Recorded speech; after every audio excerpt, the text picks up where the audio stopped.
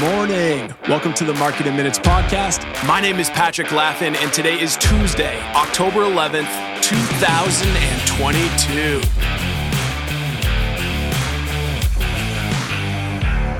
All right, so let's get started by taking a look back at performance from yesterday. The NASDAQ finished down 1.04%. The S&P 500 finished down 0.75%. The Dow Jones Industrial Average finished down 0.32%. And lastly, the Russell 2000 ended the day down 0.35%. In terms of sector performance, the best performing sectors yesterday were industrials and consumer staples. Industrials finished up 0.33%, followed by consumer staples, which ended the day up 0.29%. The worst performing sectors yesterday were energy and technology. Energy finished down 2.06%, followed by technology, which ended the day down 1.56%. The market finished lower yesterday, as comments from the CEO of one of the world's largest banks rattled stocks and led to a sell-off spearheaded by the megacap and technology names. So let's start by talking about what was said and by whom, because with a lack of economic data being released yesterday and the treasury market being closed in observance of Columbus and Indigenous Peoples Day, these comments were the main drivers of performance and played a big part in affecting overall investor sentiment. Later yesterday morning, Jamie Dimon, CEO of JP Morgan Chase, said that a very, very serious combination of headwinds would likely push both the US and global economy into a recession by the middle of next year. Now, the headwinds, according to Dimon, are the consequences of runaway inflation, interest rates rising faster than planned, the unknown impacts of quantitative easing, and Russia's involvement in Ukraine. But perhaps the most alarming part of his statements was that he said that he believes the upcoming recession could cause the S&P 500 to easily fall another 20%. And it was really that part of his comments that struck a nerve with investors, as there has obviously been growing concern about the likelihood and severity of an economic recession resulting from central banks around the world attempting to tame inflation. And while there has been plenty of talk and opinions on the likelihood of a recession, Dimon was the first major financial figure to talk about the severity and to put a number on it. So these comments undoubtedly affected performance and disposition yesterday and added to the overall feeling of uncertainty that has haunted the market for much of the year. And following these comments, we saw the market sell off pretty sharp, led by the mega cap growth and technology names, who trended lower for the majority of the afternoon. Microsoft finished down over 2%, while both Google and Amazon finished down close to 1%. Further affecting the technology sector specifically was weakness in the semiconductor space, as the subsector was down over 3.4% and touched a 2-year low, after not only dealing with a revenue warning from AMD, one of the biggest players in the space, but also on news that the Biden administration will enact export controls on semiconductors to China to degrade the country's ability to develop advanced military systems.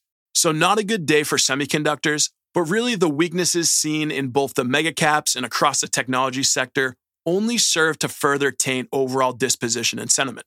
It also seemed that investors were acting fairly cautious as there was less overall trading volume yesterday, ahead of a busy week with some key earning and inflation reports coming out towards the end of the week that will shed new light on the US economy. It wasn't all doom and gloom though, as there were a couple of minor bright spots as industrials, consumer staples, materials, and utilities all finished in the green. And although the gains in those spaces were limited to 0.33% or lower, they were gains nonetheless. But all in all, it was a tough day for the market, where we saw the NASDAQ close at a 2-year low.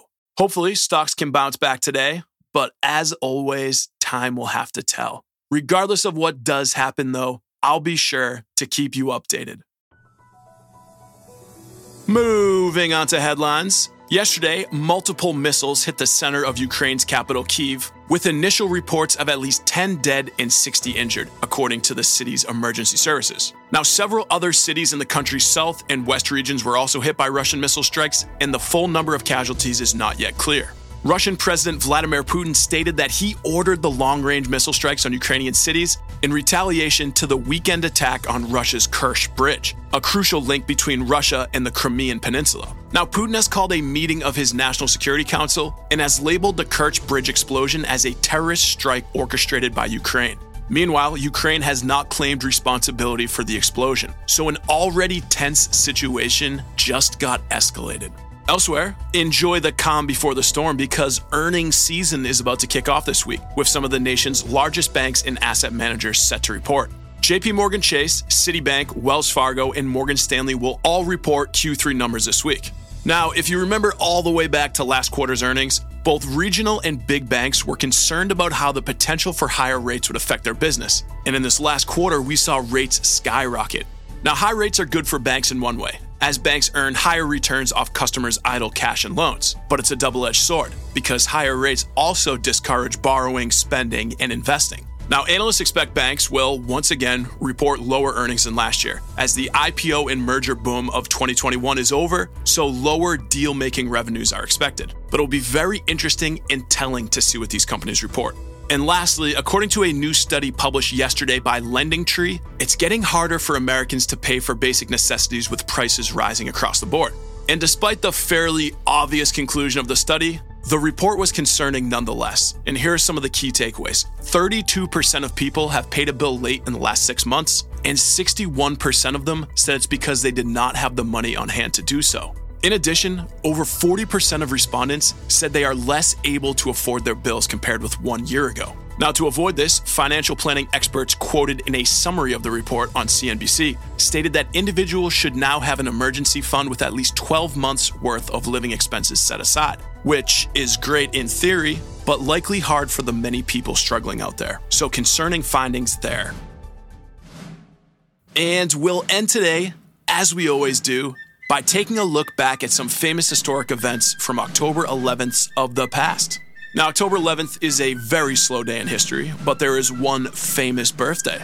So really, the only notable historic event was that in 1901, President Theodore Roosevelt officially changed the name of the president's residence to the White House. Prior to that, it was known as the Executive Mansion. But more importantly, I mentioned a famous birthday. It is my father's birthday, so happy birthday, Dad. But with that, I hope everyone has a great day. I am Patrick Laffin, and this is the Market in Minutes podcast.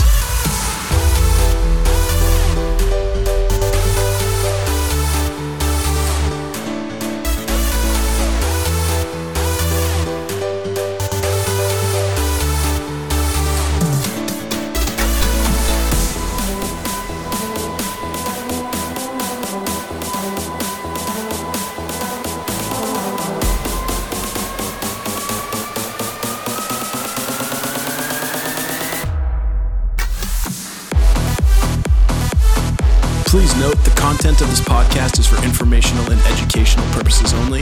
It is not a recommendation of any specific investment product, strategy, or decision. It is not intended to suggest taking or refraining from any course of action. It is not intended to address the needs, circumstances, or investment objectives of any specific investor.